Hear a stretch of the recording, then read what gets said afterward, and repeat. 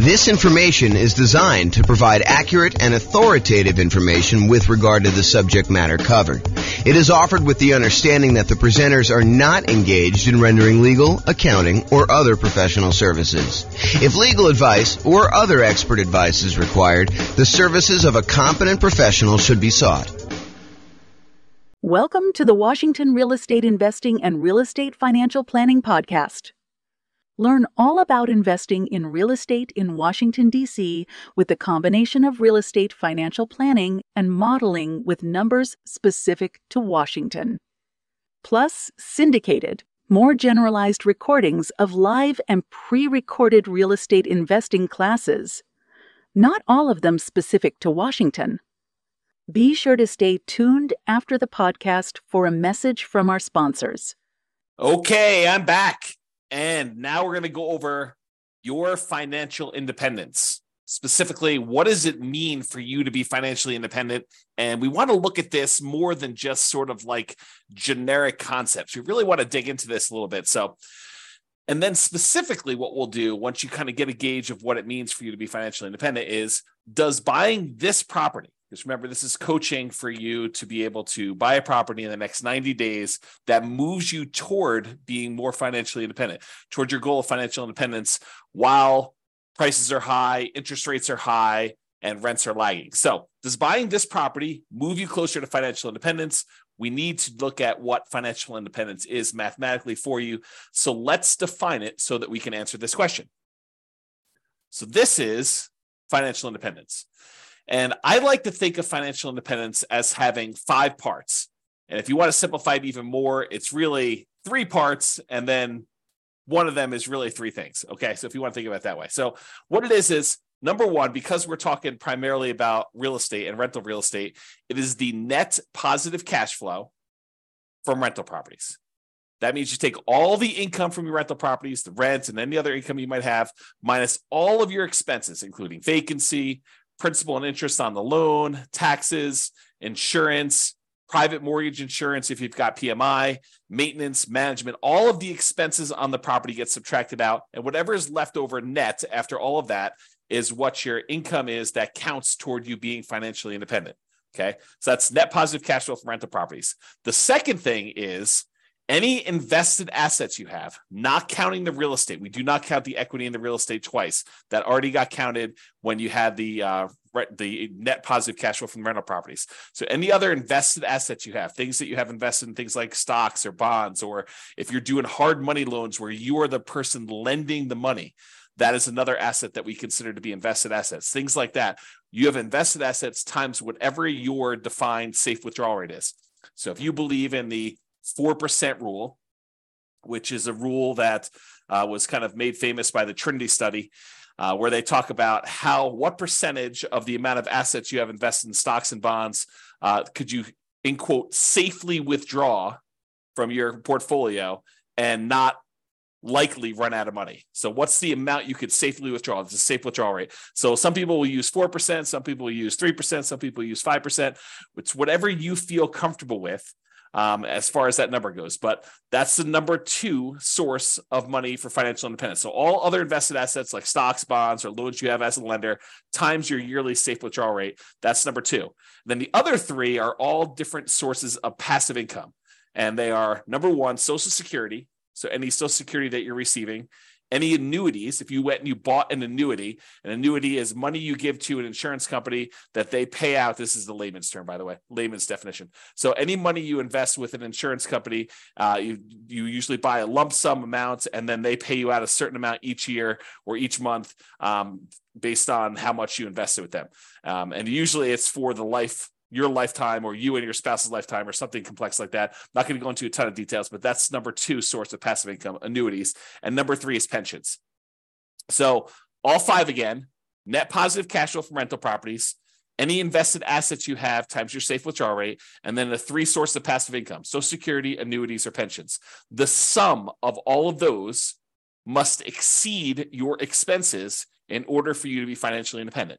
So if you think about it, you say to yourself, okay, I'm living on $2,000 a month, $5,000 a month, $10,000 a month, $100,000 a month, whatever your expenses are for you to kind of support yourself in whatever lifestyle you've defined for yourself when you are financially independent, when you no longer have to work.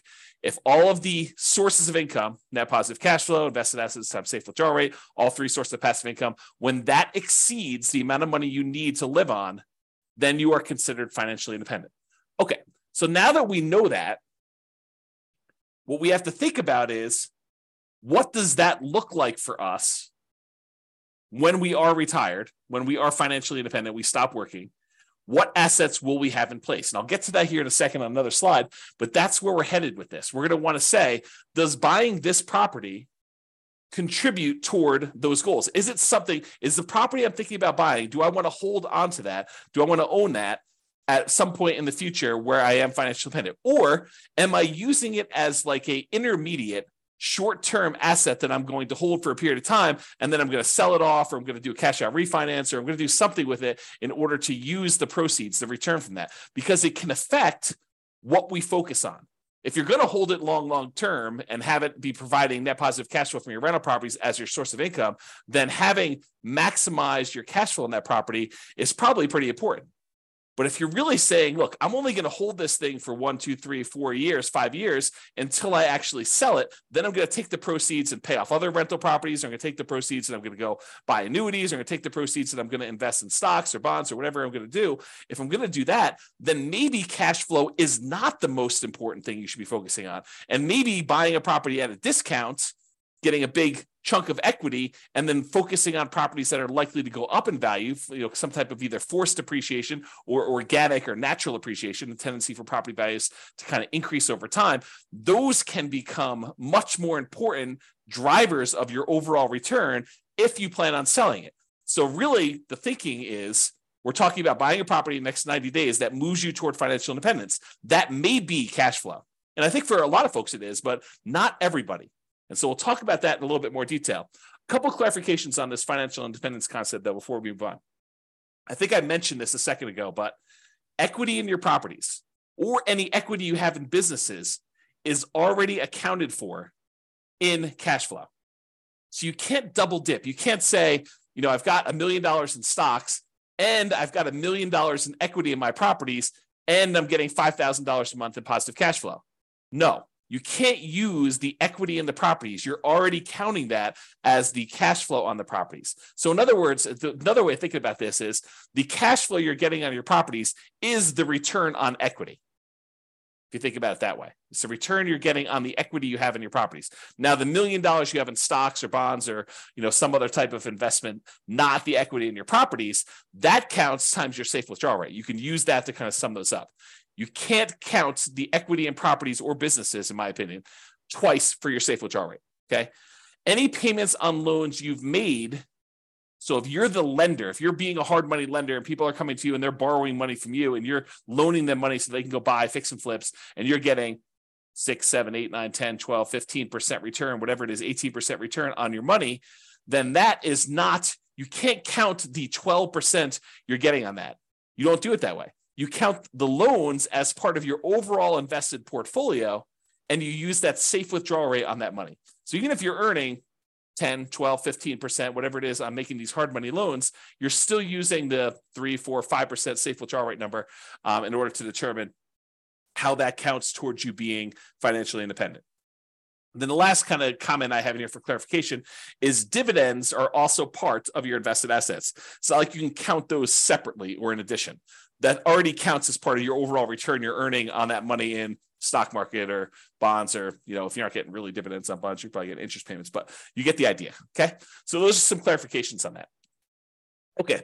So now that we've kind of talked about what the definition of financial independence is, I'm going to step back and we're going to talk about two different kind of parallel paths. One is what I call phases of financial independence. It kind of tells you what phase you're in on your journey to becoming fully financially independent. And then I have stages. And the stages I borrowed from, I think it's, what is the name of the website? I have it linked up here. I'll tell you what it is in a second. The phases of financial independence, though, is sort of like my concept. The other ones are ones we got from the internet, and I'll show you where those are. I think it's Wallet Burst, if I'm not mistaken. So, okay, so phases of financial independence. financial independence phase one. This is when you're working toward having the absolute minimum you need to consider yourself financially independent. If you say to yourself, okay, if everything got really, really ugly and I had to quit my job because I just couldn't stand it anymore, or I lost my job, how much would I need in order to live at the bare minimum level? This is sort of like, you're not doing all the vacations you want to do. This is sort of like, just barely getting by with how much you need for food and clothing and insurance and taxes and all the other stuff you need, but just the bare minimum to kind of scrape by. That's minimal financial independence, what I might call the minimum target monthly income in retirement. That's sort of the way I think about it. It's like, how much at a minimum would you need monthly in order to live your kind of just scrape by? What some people might call like lean financial independence, retire early.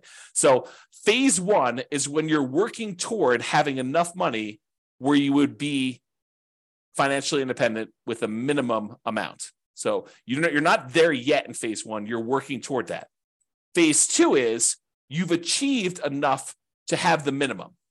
So you've successfully achieved the minimum target monthly income in retirement, enough assets between rent on, the net positive cash flow on all your rental properties and any invested assets, have safe withdrawal rate, or any of the passive income sources, Social Security, pensions, or annuities.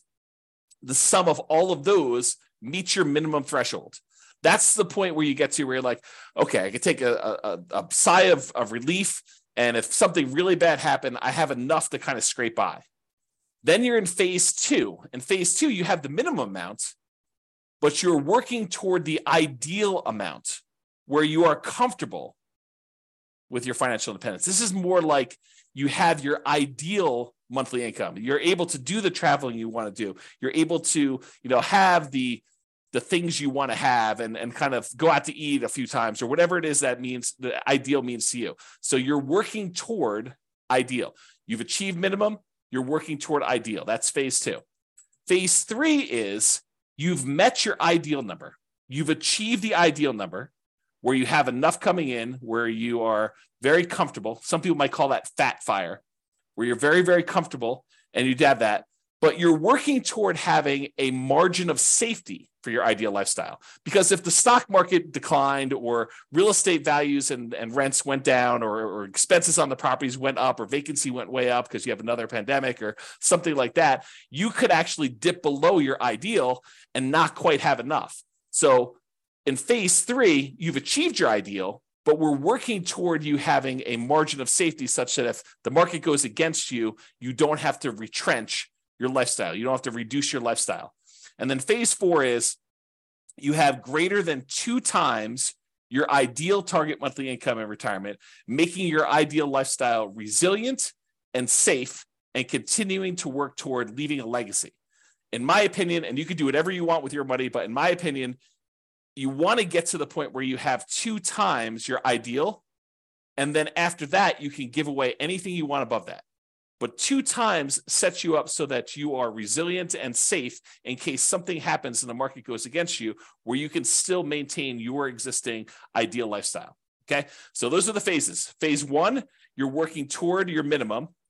Phase two, you've achieved your minimum. You're working towards your ideal. Phase three, you've actually achieved your ideal, but you're working toward becoming safe. And phase four, where you're working on leaving a legacy because you have 2 times your ideal coming in. Okay, so those are the phases of financial independence. You might hear me talk about those. So I wanted to go over them so that you kind of understand where we're coming from with those concepts. Now, so Wallet Burst has their own kind of stages of financial independence, and you kind of will see these written around the internet. I don't know if they came up with this, but they did a really nice visual. And so I'll show you what it is. So these are the sort of like the stages or the milestones on your financial independence journey. So a lot of folks, they start off with negative net worth. They have more debts than they have assets. They've got student loans, or they have negative equity in their property, or whatever it is that they have there. They start off with negative net worth. So that's sort of the baseline stage. Eventually, you get back to 0 net worth. So that's an achievement from having negative net worth, where your liabilities are worth more than your assets is where you have negative net worth. 0 is where your assets and your liabilities are at least even, and And that's kind of where you are. Some people will not have negative net worth. They'll kind of not fall into the trap of having, student loans or whatever it is coming out of college, and they'll start with zero net worth. So zero net worth is where you're break even. Then the next stage is where they have saved up an emergency fund. So not only do you have a zero net worth, but now you have a little bit of money set aside, whether that's $1,000 or $5,000 or $10,000 or 6 months. It's whatever you decide your emergency fund is, but that's the next stage in this milestone on your financial independence journey. After that, you have Coast Fire. Coast Fire is where you have enough money set aside that if you didn't add another penny at all, you would be able to retire at whatever your ideal age is, whether that's 55, 65, whatever your number is, okay? But when you're at Coast Fire, when you've achieved Coast Fire, you have enough assets, rental properties, stuff invested in stocks or bonds or whatever it is, you have the safe withdrawal rate, all the passive income stuff, all those combined, such that if you just let them grow for the next 5, 10, 15, 20, whatever number of time it is until you're at your point where you want to be financially independent, if you just let the current assets you have grow, you would be financially independent. That's what Coast Fire is, because you can kind of coast into financial independence, retire early based on the assets you already have. You don't need to save anymore. It's another way of me saying that, okay? So then you could just live off of whatever you have coming in from your job. So you no longer have to, be working a really high-end job in order to have all this income coming in. If you want to simplify your life and go work at someplace with less stress or that you would enjoy more, you know that you have enough assets so that if you just spent the money you earned, the assets would eventually grow and they'd be able to provide you with financial independence. You're not spending any of the proceeds from your investments with Coast Fire, but if you just left them alone, they would eventually grow and lead you to financial independence. That's Coast Fire. Barista Fire is where you have some assets, and combined with the amount of money you're getting from some of your investments, you can supplement it with a part-time job or a job that you really love doing that's not really a high income earning job, or maybe it is high income, it doesn't matter, but you're doing some work and you have some assets, some of your financial independence assets that are throwing off some money, and you're living on some of those. So it's a combination of you're living on some of the investments and you're getting some from your job. That's Barista Fire. It's like you work at Starbucks part-time for health insurance and to get 20 hours a week or whatever it is you want to do there, as an example. Okay, so that's Barista Fire. Lean Fire is where you have enough that you could live that minimum target monthly income and retirement number, that minimum number. So you're able to just scrape by. You have enough assets where you don't even need to work as a barista anymore. You could sort of get by. Then regular Fire, sort of a arbitrary definition, but you're able to live and be financially independent there, versus Fat Fire, where you have more than enough where you can live your ideal lifestyle. So that's sort of the stages of financial independence or milestones on your financial independence journey. And in case you're wondering how the phases versus stages kind of overlap, phase 1, remember that's the one where we're working toward you becoming, you having your minimal target monthly income in retirement. That really consists of having a negative net worth, having zero net worth, having an emergency fund, having Coast Fire, and being Barista Fire. So all of those consist of phase 1 for me. Okay, so this is the normal wording you might hear online, have negative net worth or zero net worth or emergency fund or Coast Fire or Barista Fire. That's really what I would refer to as phase 1. You're working toward having that minimum or lean. Then phase 2 is you've achieved Lean Fire. So that's kind of where it is there. And you're working toward Ideal Fire. You're working toward Fat Fire. So phase 2 for me consists of Lean Fire and Regular Fire. Phase 3 consists of Safe Fire, which is what phase 3 is for me. That's Fat Fire in the normal kind of like nomenclature. And Fat Fire is when you have more than enough, you're living your ideal lifestyle. And then I also throw in phase 4 there as well, where you're working on leaving a legacy. You have more than 2 times your ideal, and it's much safer because the market can go down and you're not going to have to give up any of your ideal lifestyle in order to continue living at that level. Okay. So those are the different phases and also different stages for financial independence. Okay. So earlier, I talked about this idea of the financial independence budget. You want to know, I think you want to know 3 things. Okay. I think you want to know what your budget looks like now, what your expenses to live now are, and what your ability to save is now, what your financial independence budget looks like when you have just enough, that minimum target monthly income retirement in order to just scrape by. And then I think you also want to know what it would look like when you hit your ideal. So I think you really want to have 3 budgets. You want to have a budget for now. And then how does that look different if you had to cut back, scale back, and you no longer had a job, or you no longer wanted to work at your job and you wanted to live off your investments? What would your budget look like for that minimum one? And then what would your budget look like if you were living your ideal lifestyle? So it's kind of like those 3 different things we've got there. So we want to look at all of those to find out what your numbers are. And then once you have your numbers, we understand what your expenses are for each one of those. Then I think, in my opinion, you want to know what investments you need to support you at each of those levels. So right now you can write out whatever investments you have, right? That's your current budget. But eventually you want to get to that point where you're at your minimum target monthly income retirement, that kind of minimum you need. And then what investments do you think you would have at that point? How many rentals would you have? Are they free and clear? How much money in cash flow are they producing? How much is property 1 producing? How much is property 2 producing? How much is property 3 producing? How much is property 7 producing? However many you have. How much money do you have invested in stocks or bonds? What's the allocation mix? Do you have 50% in stocks, 50% in bonds? What percentage do you have in each? And then what's your safe withdrawal rate number for that? How much money do you think you'll get for Social Security? And when does that start? How much money are you getting from your annuities? Or how much money do you have for a pension? Not everyone has a pension, but how much money are you getting from each of those different sources so that you can see when I am at my minimum target monthly income in retirement, when I'm at that kind of lean fire number, what does my expense budget, my budget of expenses look like? And then what do my assets look like that will support me there? Then once you have that, and you do the same thing for ideal, right? You go look at whatever your ideal one is, you say, what assets would I have for each one of those? But once you get to that point, okay, I think when I get to my minimum target monthly income, I'm going to have 3 free and clear properties and $500,000 in stocks and bonds in whatever split I've got, 80-20 with 80% being in stocks, or whatever it makes sense for you times your safe withdrawal rate. I'm going to have a little bit coming in from Social Security, but that's not going to start until I'm age, whatever it is, 65. And then I don't have any annuities and I don't have any pension. It's probably pretty common sort of setup. You've got some real estate, you got some money invested in stocks and bonds, and then you've got, nothing in, maybe a little in Social Security from your job, but probably not a pension, probably not any annuities, or maybe a different. So you go look at whatever you would need for that. And then you say, okay, where am I short?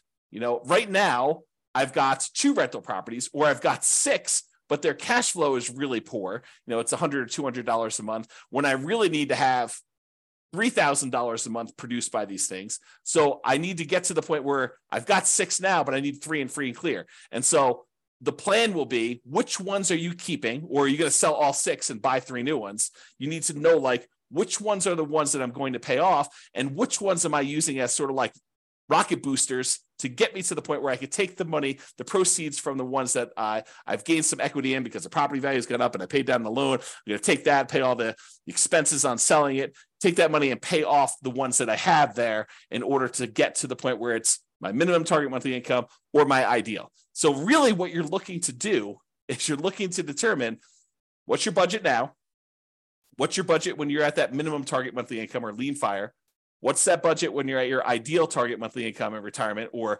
fat fire? And what are the assets? What's the financial independence assets distribution, the allocation you have for each of those levels? What is it right now? What will it be when you're at that minimum? And what will it be when you're at that ideal? And you want to plan for that. Then the question to ask is, does the property I'm looking to buy right now move me toward that goal? If you're at, you're working toward your minimum, does it get me closer to that minimum target monthly income retirement? Is the property I'm buying one that I'm going to use as a rocket booster to pay off other properties because I'm not going to keep this to be free and clear? Or is this one of the ones that I want to ultimately pay off and keep long-term? It's kind of, what are you thinking with that property? What is it going to be for you? So that's what you want to be thinking about. And you want to do the same for ideal. Okay. And to help you, I've got a ultimate financial independence retire early budget. And it really is 3 budgets in one. It's got your current list of all your expenses, your minimum, that's your minimum target monthly income, your ideal. And then at the end, it will allow you to put in kind of your current annuity, Social Security, pensions, and net rental property cash flow. And it will tell you how much you need in stocks and bonds at whatever safe withdrawal rate you put in order to make up the difference In some cases, it's zero because you're already there, right? And then it will do the same for your current, your minimum, and your ideal. And I probably will do a whole separate video walking you through how to use this budget. But your homework is to do the budget because you want to know, where am I now? What's my minimum? What's my ideal? And then does buying this new property move me toward that goal? Because one of the worst things we could do, maybe it's not the worst thing we do, but it's up there. One of the worst things we could do is we could buy a property that doesn't actually move us toward our goal. You know, maybe it's a property that cash flows, but maybe we don't need cash flow right now. Maybe what we really need to do is be paying off this other property. And maybe we shouldn't be focusing just in on cash flow if we can get an overall return higher if we look at all of the other aspects and not just focus on cash flow. Just as an example, imagine you're in a market where you have really good cash flow. Let's call it $200 a month on a reasonable down payment. But you could go invest in a different property where, and that market where you have $200 a month in cash flow does not appreciate. It's a market that historically has seen very low or no appreciation. You only are getting cash flow on that property and some maybe debt pay down and some depreciation, but you're not really getting appreciation at all. The tendency of property values to go up. Okay. So you're not really seeing that. Or you can go to another market where maybe that has break-even cash flow or $50 a month positive cash flow, something that's much smaller, but the overall return is much greater because you're seeing appreciation. Maybe you're able to even buy it at a discount and capture $10,000, $20,000, $30,000 or whatever it is that you're able to buy it at a big discount. And that could make up for a lot of positive cash flow, especially if you have a really short time horizon. Okay. So I'm just having you start to think about this as we go. And if you need coaching and help on this, that's what we're here for. That's why it's a coaching program and not just a class, a course, right? So if you need help with that, that's what we're going to be discussing in the things if you need help with it. So the idea though is to look at your property and decide, does this move me toward financial independence, my specific financial independence, your definition, or does it not? And so that's what we're thinking about. And we'll have to do another class and go over this budget and stuff. Okay. So this is a visual from Financial Independence Retire Early Belgium. And I like it. So I'm just going to share it with you because it's a pretty good visual of what's going on here. So they really have you showing you like what's going on today and over time what's happening here. And they have the steps numbered 1 through, I guess, 6 here. And I'll just walk you through. So right now it shows you how much income you have coming in from your work. That's this blue bar. And your income exceeds your expenses. So your expenses are this kind of like yellow bar here. And what they want you to do in step 1 is reduce your expenses. And they want you to reduce your expenses so that you can increase your savings rate. Okay. So step 1 is reduce your expenses to increase this difference between how much you're bringing in and what your expenses are on it. And if you do that, then your expenses go down here and the amount you can save actually increases. Step number 2 is they want you to save for emergencies. So they want you to put some money aside to save for emergencies here. So they go ahead and they say save for emergencies here. And then number 3 is they want you to focus on increasing your income. So step 1, reduce expenses. Step 2, save for some emergencies. Step 3, they want you to increase your income so that the amount you're saving jumps up again. Then you take the amount of money that you've got from increasing your income and reducing your expenses, the larger amount that you're able to set aside, and you invest that efficiently. That's step 4. Okay, so they're telling you invest that.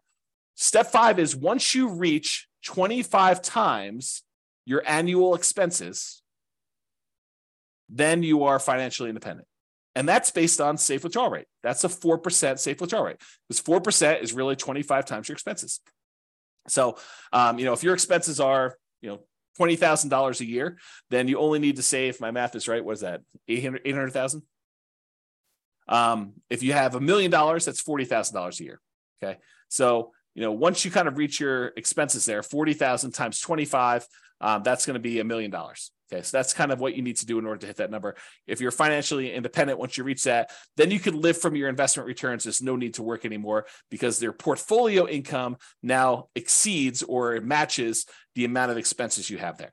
Okay, so that's what it's showing you visually, which I think is a good visual. Now realize, some of this stuff we might do with real estate, right? We may not be investing efficiently in stocks or something like that. And the 25 times, because we're not using the safe withdrawal rate, the numbers are going to be different. So we got to take into account the net cash flow on all of our rental properties after all expenses, plus any money we have invested times that safe withdrawal rate, plus all three other sources of those passive income, the Social Security, the annuities, and the pension. And then the combination of all of those combined, if those exceed your expenses, then you're financially independent, according to my definition.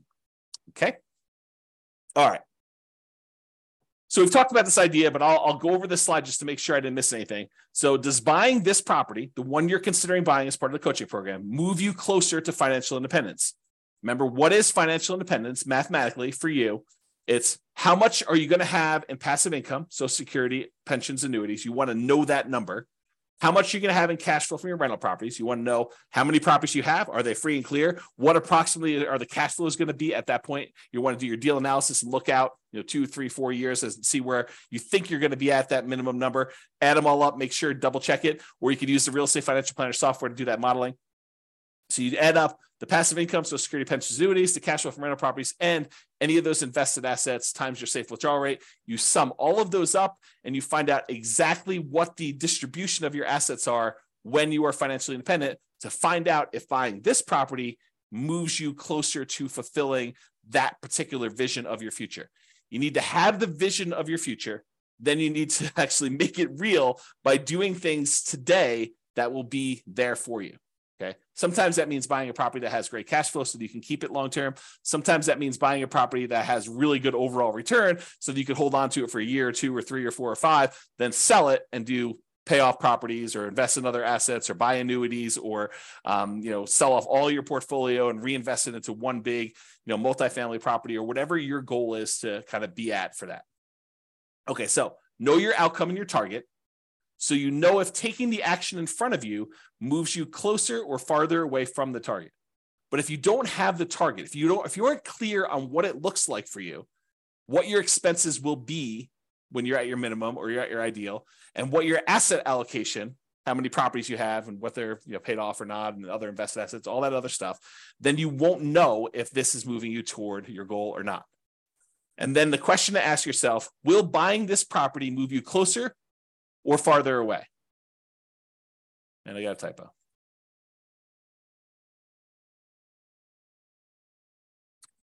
Or farther away. Okay, resuming. Okay. And if it's going to be farther away, should you wait? Should you wait for a better deal? And I'll do this analysis again. I'll do another special module probably once I get through the core 20 modules where I show you what the impact of waiting is. And I'll do the extreme waiting. I'll do the waiting of you save up money and buy properties all cash. Okay. And we'll show you what the penalty is for waiting. For most of you, it's not as bad as you think. And so waiting is not a bad thing to do. If it makes sense for you to kind of like save up a little bit more, then that's not the worst thing in the world.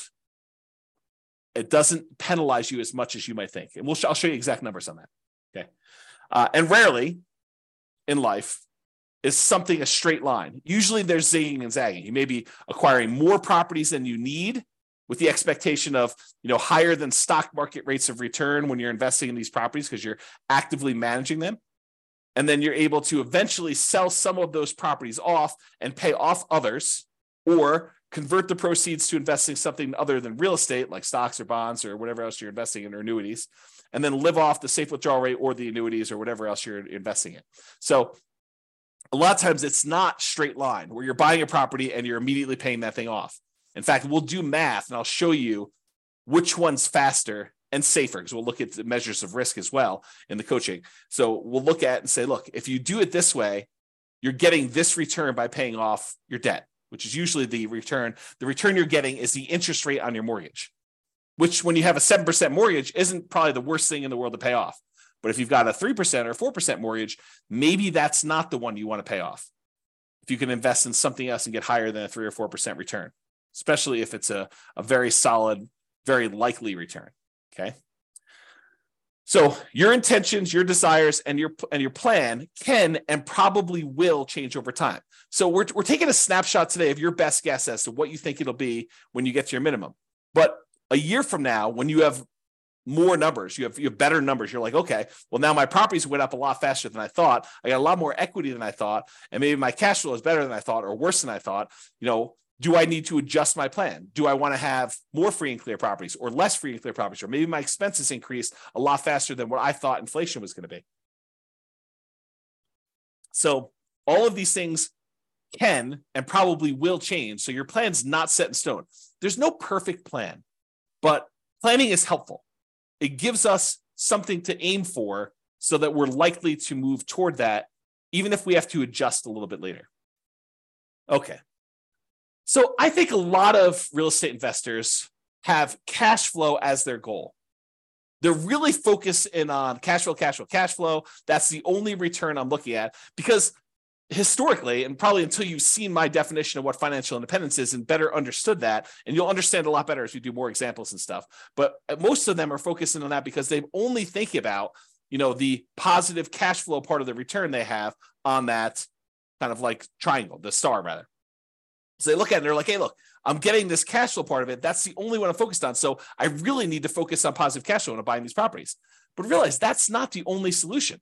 Sometimes we want to take a property that we're buying that's going to give us a really good chunk of money that we could then use to pay off another property, or we could use to invest in stocks or bonds or whatever it is, and then live off that safe withdrawal rate, or use it as a down payment to buy an even bigger property or something like that. So a lot of investors are focused on that cash flow when that's only one of the ways to get there. And sometimes it's the hardest way to get there.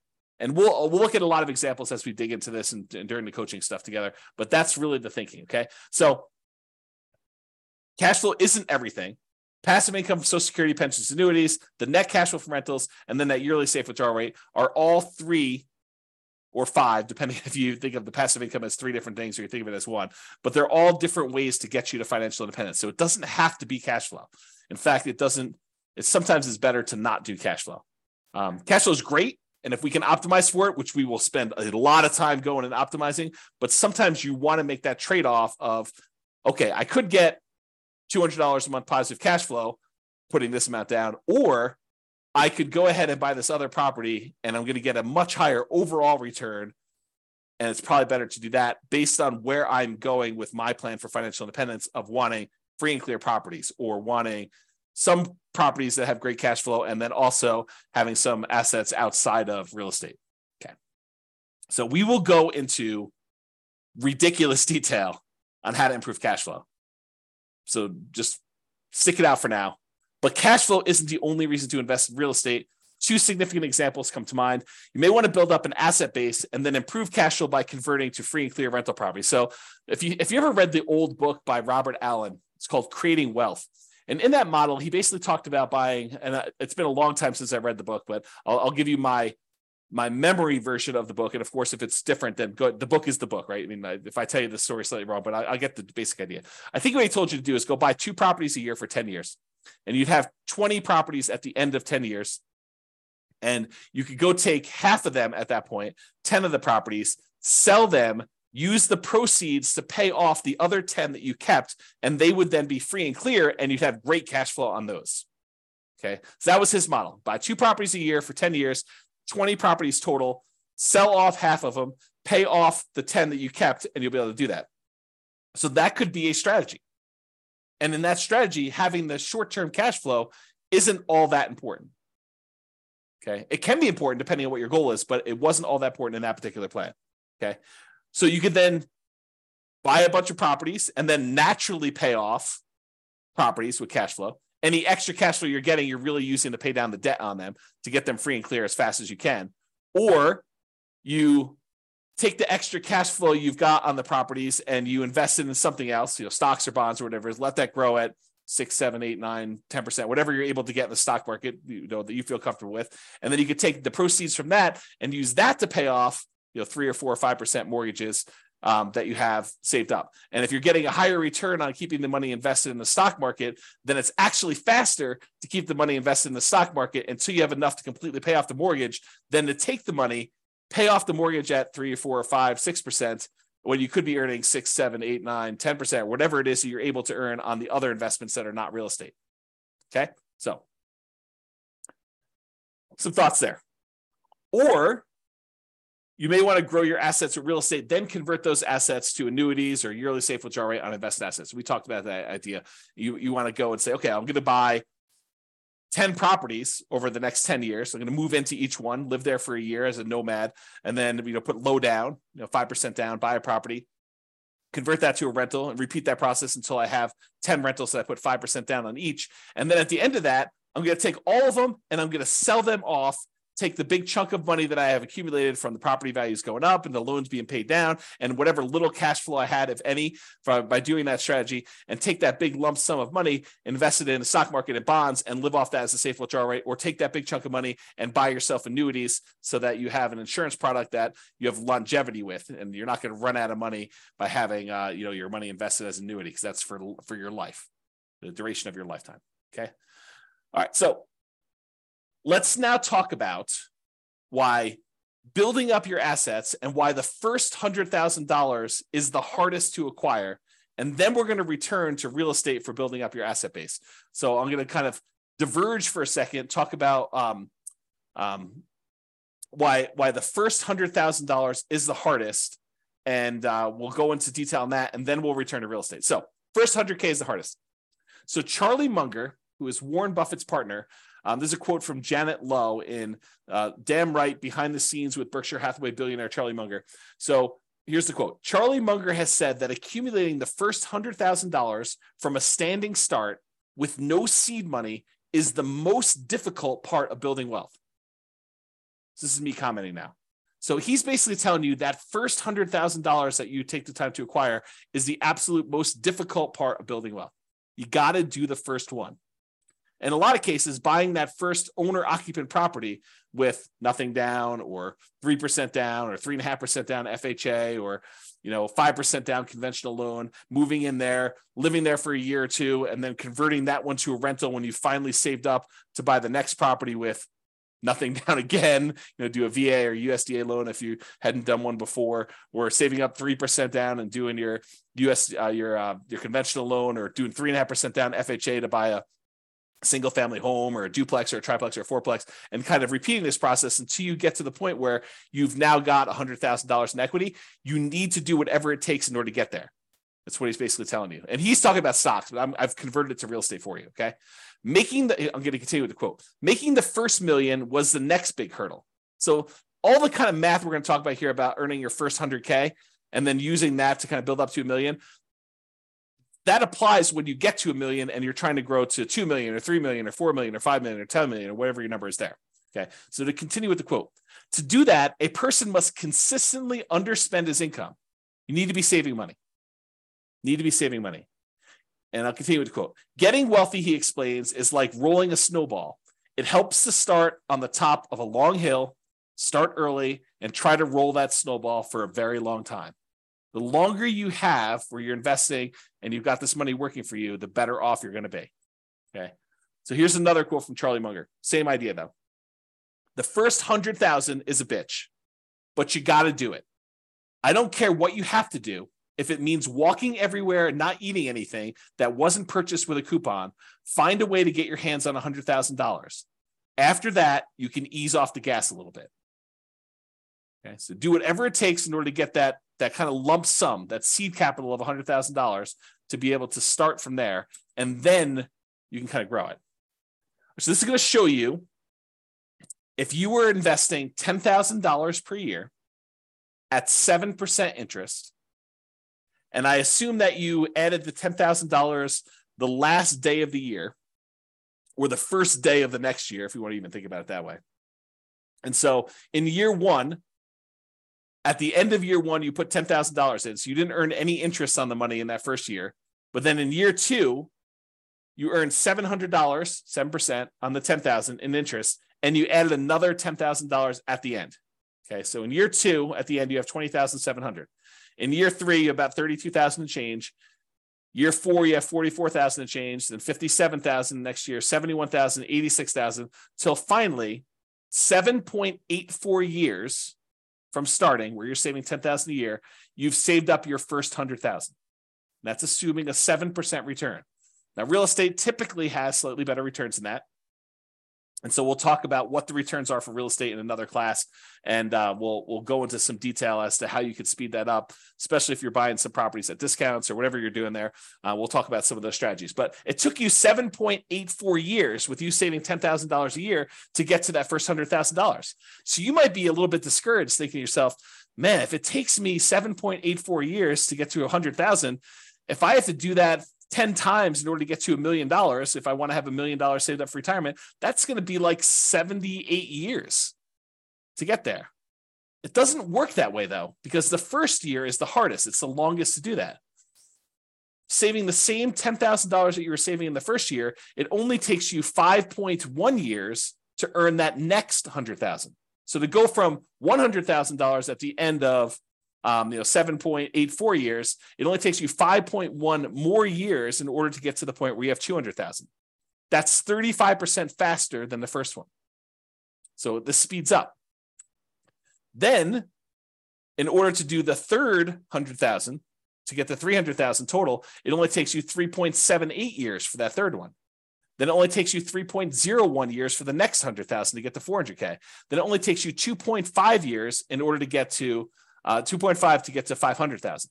So it's getting progressively faster. You went from 7.84 years for the first 100K to 2.5 years in order to get that 400 to 500 growth. And you're investing the same amount. You're investing $10,000 a year. But the rest of it is coming from the investment growing at 7% per year. Okay. In order to get to $1 million, okay, it takes you, what is this total time here? A little bit more than about 30 years or so. But what's interesting is it took you 7.84 years in order to earn that first $100,000, but it only took you 6.37 years, or a year and a half less approximately, to earn the last 400,000. So in the time it took you to earn the first 100,000, in less time it took you to earn the last 400,000 on your way to $1 million. That should blow your mind, right? You're thinking to yourself, it took 7.84 years in order to earn that first 100K, but it only took me six years and change to earn 400,000 toward the end because of compounding. Okay. So another way to think about this, it took you 25% of the entire time to get to $1 million to earn the first $100,000. It took you about 75% of the time, 74.5, in order to earn the rest of the 900,000. Or the second 100,000 took you 16.6% of the time. It took you a little bit less than 60% of the time to earn $800,000, which is crazy. And that's why you need to do everything you can in order to get that first 100K, which for a lot of folks, that's going to be buying an owner-occupant property with a low down payment, like 3% down conventional or 0% down VA or USDA if you're a veteran, or if you're willing to live in a rural area outside of your town and commute in, put in whatever it takes in order to do that. If it means commuting to work for a year in order to be able to buy a USDA property with nothing down, and then you're eventually able to rent that property out and move to another property, that would be worthwhile. Okay. Or, put 5% down conventional property. If you've got that, or 3.5% down and buy a duplex or triplex or a fourplex, or buy a single family home with 3.5% down. You could do that with the 3.5% down loan program. We're going to get into financing here in next class. Or you just go ahead and buy, traditional 20% down payments if you've got those, 15% down payment if you're willing to do PMI, 25% down if you want to improve your interest rate, which we'll talk about all these strategies when we get to financing. Okay. All right. So that was all using 7% return on your money, but leveraged real estate's probably not 7% per year. Now it could be less, but it's usually higher than 7% when you account for all of the different areas of return, which we're going to talk about in the return quadrants module. You have appreciation, the tendency for property values to go up over time. You've got that cash flow number, which is your net of all your expenses on your property, any income you've got coming in, including rent, minus vacancy, taxes, insurance, maintenance, management, all that stuff. And in some cases, that will be negative, but the overall return might still be positive because appreciation and the other returns are still big enough that they overcome the negative cash flow. You have debt pay down is another area of return. So the amount of money you're earning by paying down how much you owe on the loan each month, if you've got an amortizing loan. which we're going to go over all this detail in the modules, but it's kind of a preview. And then depreciation, the tax benefits of owning the rental property. When you take into account all those returns, plus the return from reserves, which we didn't really talk about here, then you'll be able to see that that's probably greater than 7% overall, especially if you're leveraged. Okay. And especially if you acquire an owner-occupant property, one you're going to move into with little or nothing down. You put very little down, the returns get crazy because the return is a small number. If the return is large on the small amount that you put down, with 0% down or 3% down or 3.5% down, the returns just get out of whack, crazy good. And maybe even convert it to a rental after living in it for a year using the nomad strategy, which is nomad strategy is that buying a property as an owner occupant, living there for at least a year. It's a requirement of the lender that you live there for a year. And then after the year, you can convert it to a rental and you have very little money left in the deal. So if you imagine for a second that you had saved up 20% down to buy a rental property, you technically could buy probably 4 properties with that if you put 5% down on each over 4 years. So instead of buying 1 property with 20% down, you could buy 4 5% down properties, move in, live there for a year. At the end of the year, move out, convert that one to a rental, buy another one 5% down, live there for a year, convert, then move out after a year, convert that one to a rental. Now you got 2 rentals, move into the third one, 5% down, and repeat the process until you get as many rentals as you want, continuing to put that 5% down. Okay. That's really the nomad strategy, which we talk about when we talk about strategies, which I believe is the next module. Okay. Property life cycle. And this relates back to what you're going to do with the property, right? So let's talk about this. So for the property you're considering buying, right? This is a coaching program about you buying a property in the next 90 days. The prices are high, interest rates are high, and rents are light. So what are you planning? What's your proposed property life cycle for the property? You're going to buy it, then do what? That's the question, right? You're going to buy it, then do what? Well, here are a couple options. It may not be all inclusive, but these are some of the big, pretty more common options you have. You could buy it, then you could sell it immediately. For example, let's say you want to flip a property to fund reinvestment or to pay off other properties.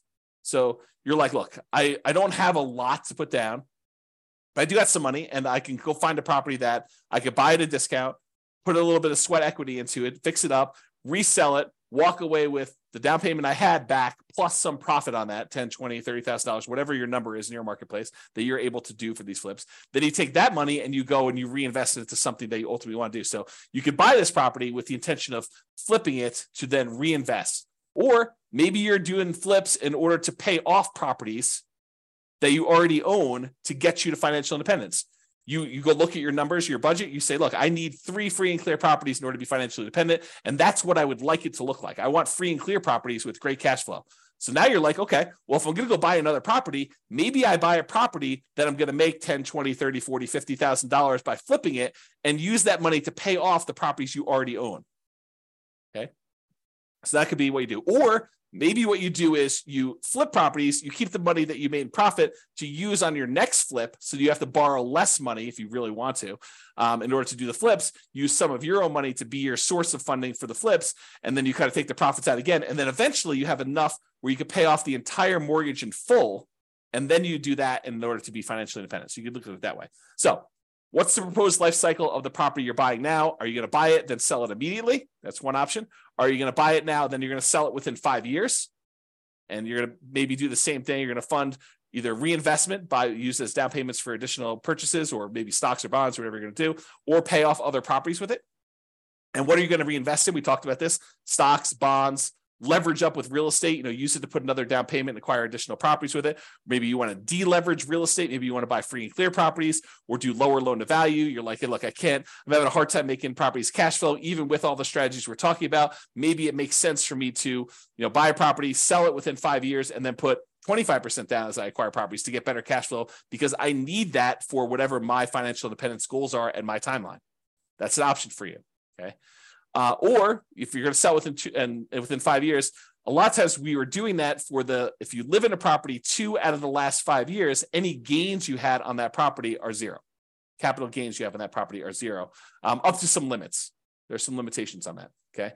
Or maybe you're doing lease options where you're buying properties and you're immediately putting a tenant buyer in the property, and they've got a year or 2 or 3 in order to be able to buy the property from you at a pre-agreed upon price. And so maybe the strategy is you're buying these properties to get your profit out to then reinvest in other things. We'll talk about this strategy more in the future too. So another proposed property life cycle might be you buy it, then you sell to either optimize or achieve financial independence. So you buy it, and then at some point in the future, 5 years from now, 6 years from now, 10 years from now, 15 years from now, you sell all the properties that are extra that you can use the proceeds from to pay off the properties you're going to keep and have free and clear properties. So you sell when you can convert real estate into paid off free and clear properties. Or maybe you get to the point where you're like acquired a bunch of properties and 16 years in the future, you have enough equity in your properties such that after all the expenses of sale, you can sell all of them. And whatever you net after real estate commissions, closing costs, capital gains taxes, and depreciation recapture taxes, all the taxes on that, you could take the proceeds and then you can invest that in stocks, bonds at a safe withdrawal rate. You can eliminate all of the active headaches of having to manage properties, because it might be more work for you to manage properties, even if it's a better return. And you're like, look, in retirement, I really want to be completely done. I want to unplug and I just want to put my money in stocks, bonds, or annuities, or whatever I can do. And you're going to actually sell all your real estate and convert it to there. So you can do that calculation to find out when selling them all leads to that. Okay. Or maybe you sell to de-risk when you reach financial independence. So you're like, look, I don't want to have this additional leverage risk of having real estate, so I can go ahead and sell and de-risk some when you hit financial independence. Or maybe your proposed life cycle for this particular property, your proposed property life cycle is you're going to buy it and you're going to keep it forever. You pay off the loan naturally over whatever the amortization period is, 30-year loan, you pay it off over there, and then you keep it for cash flow. Or you're going to keep it forever, you're going to invest in something else temporarily. So any proceeds you have from cash flow on this property, you're going to invest in stocks or whatever it is. And then once you have enough from investing in stocks, you're going to then pay off the loan as a lump sum. You know, that something else might be stocks, bonds, whatever it is you're doing. And maybe you want to focus on the lowest mortgage balance first, or maybe you want to focus on the highest interest rate first. It's really up to you. And we could talk about which one is faster and how to optimize that and how that affects risk when we talk about some measures of risk later on and some strategies there. Or maybe you want to pay off the loan faster with cash flow as you go. You know, that's not my favorite, and we'll talk about it why when we talk about risk and measuring risk and things of that nature. But some people would rather take, you know, I've got $200 extra in cash flow a month. I'm going to take that and I'm going to pay down my mortgage on that. So I have a lower mortgage balance and I have a lot of equity. We could talk about that and which loan you pay off first. If you decide to, if you got several properties, or you just taking the 200 you get on that property and paying off on that loan, or you taking all of the extra cash flow and dumping it onto one particular loan, whether that's the lowest balance one or the highest interest rate one. We could talk about all those different strategies in detail. But this is what you could do with the proposed life cycle of the property you're considering buying. Or maybe you keep it forever, and then eventually you do a rate and term refinance. So let's say when you bought it, you had a 7% interest rate, and now interest rates are back down to 5% or 4%. You can do a refinance where you actually change the interest rate from 7 to 5 or 4, whatever it is right then, and then you get an improved cash flow on that property.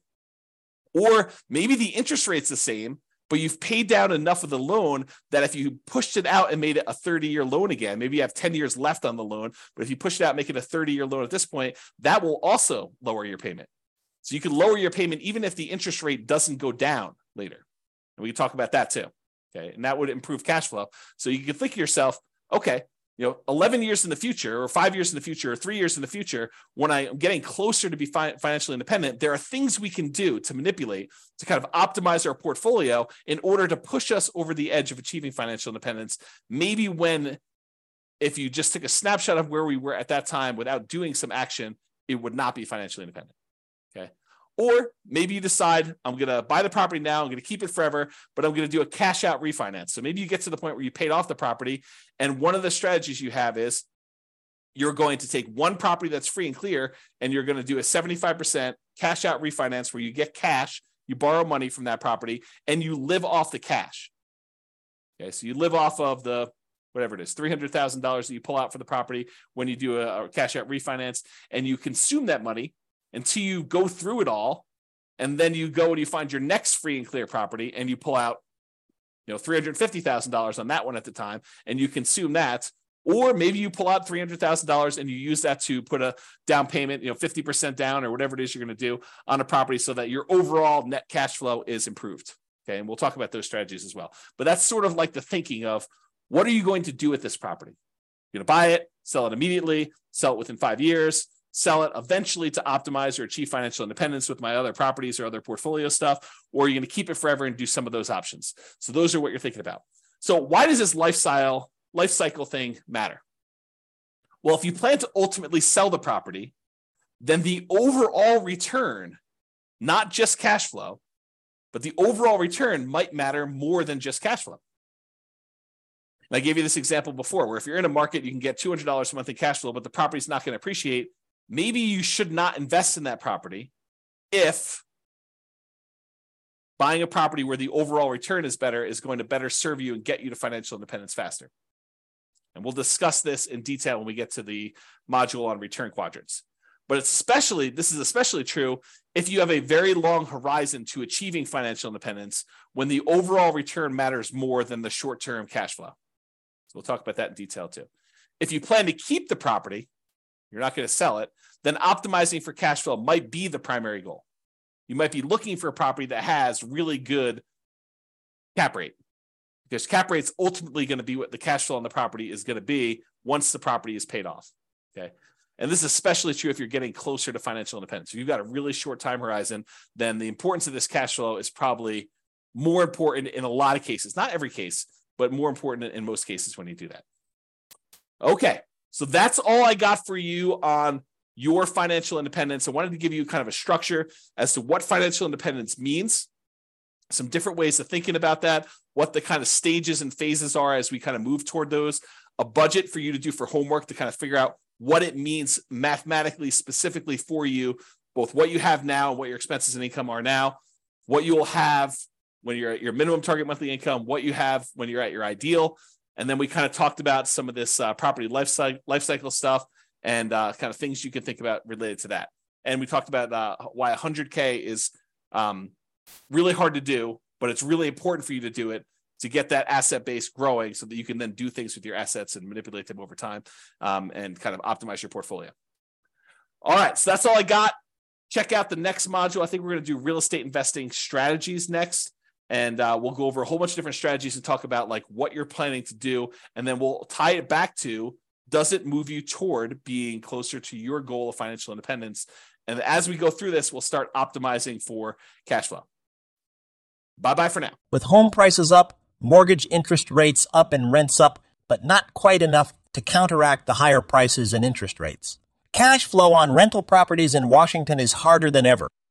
Book a call with the Real Estate Financial Planner to apply our proprietary 88 strategies to improve cash flow on your rentals. See the show notes for a link to schedule your call and improve your cash flow today. If you're a real estate agent, lender, or professional in Washington that wants to help our real estate investor listeners, consider reaching out to learn about collaboration opportunities with this podcast. We'd love to add more value to our listeners by having you assist our investors buy, sell, and finance their real estate investments. See the show notes to schedule a call to discuss collaboration opportunities.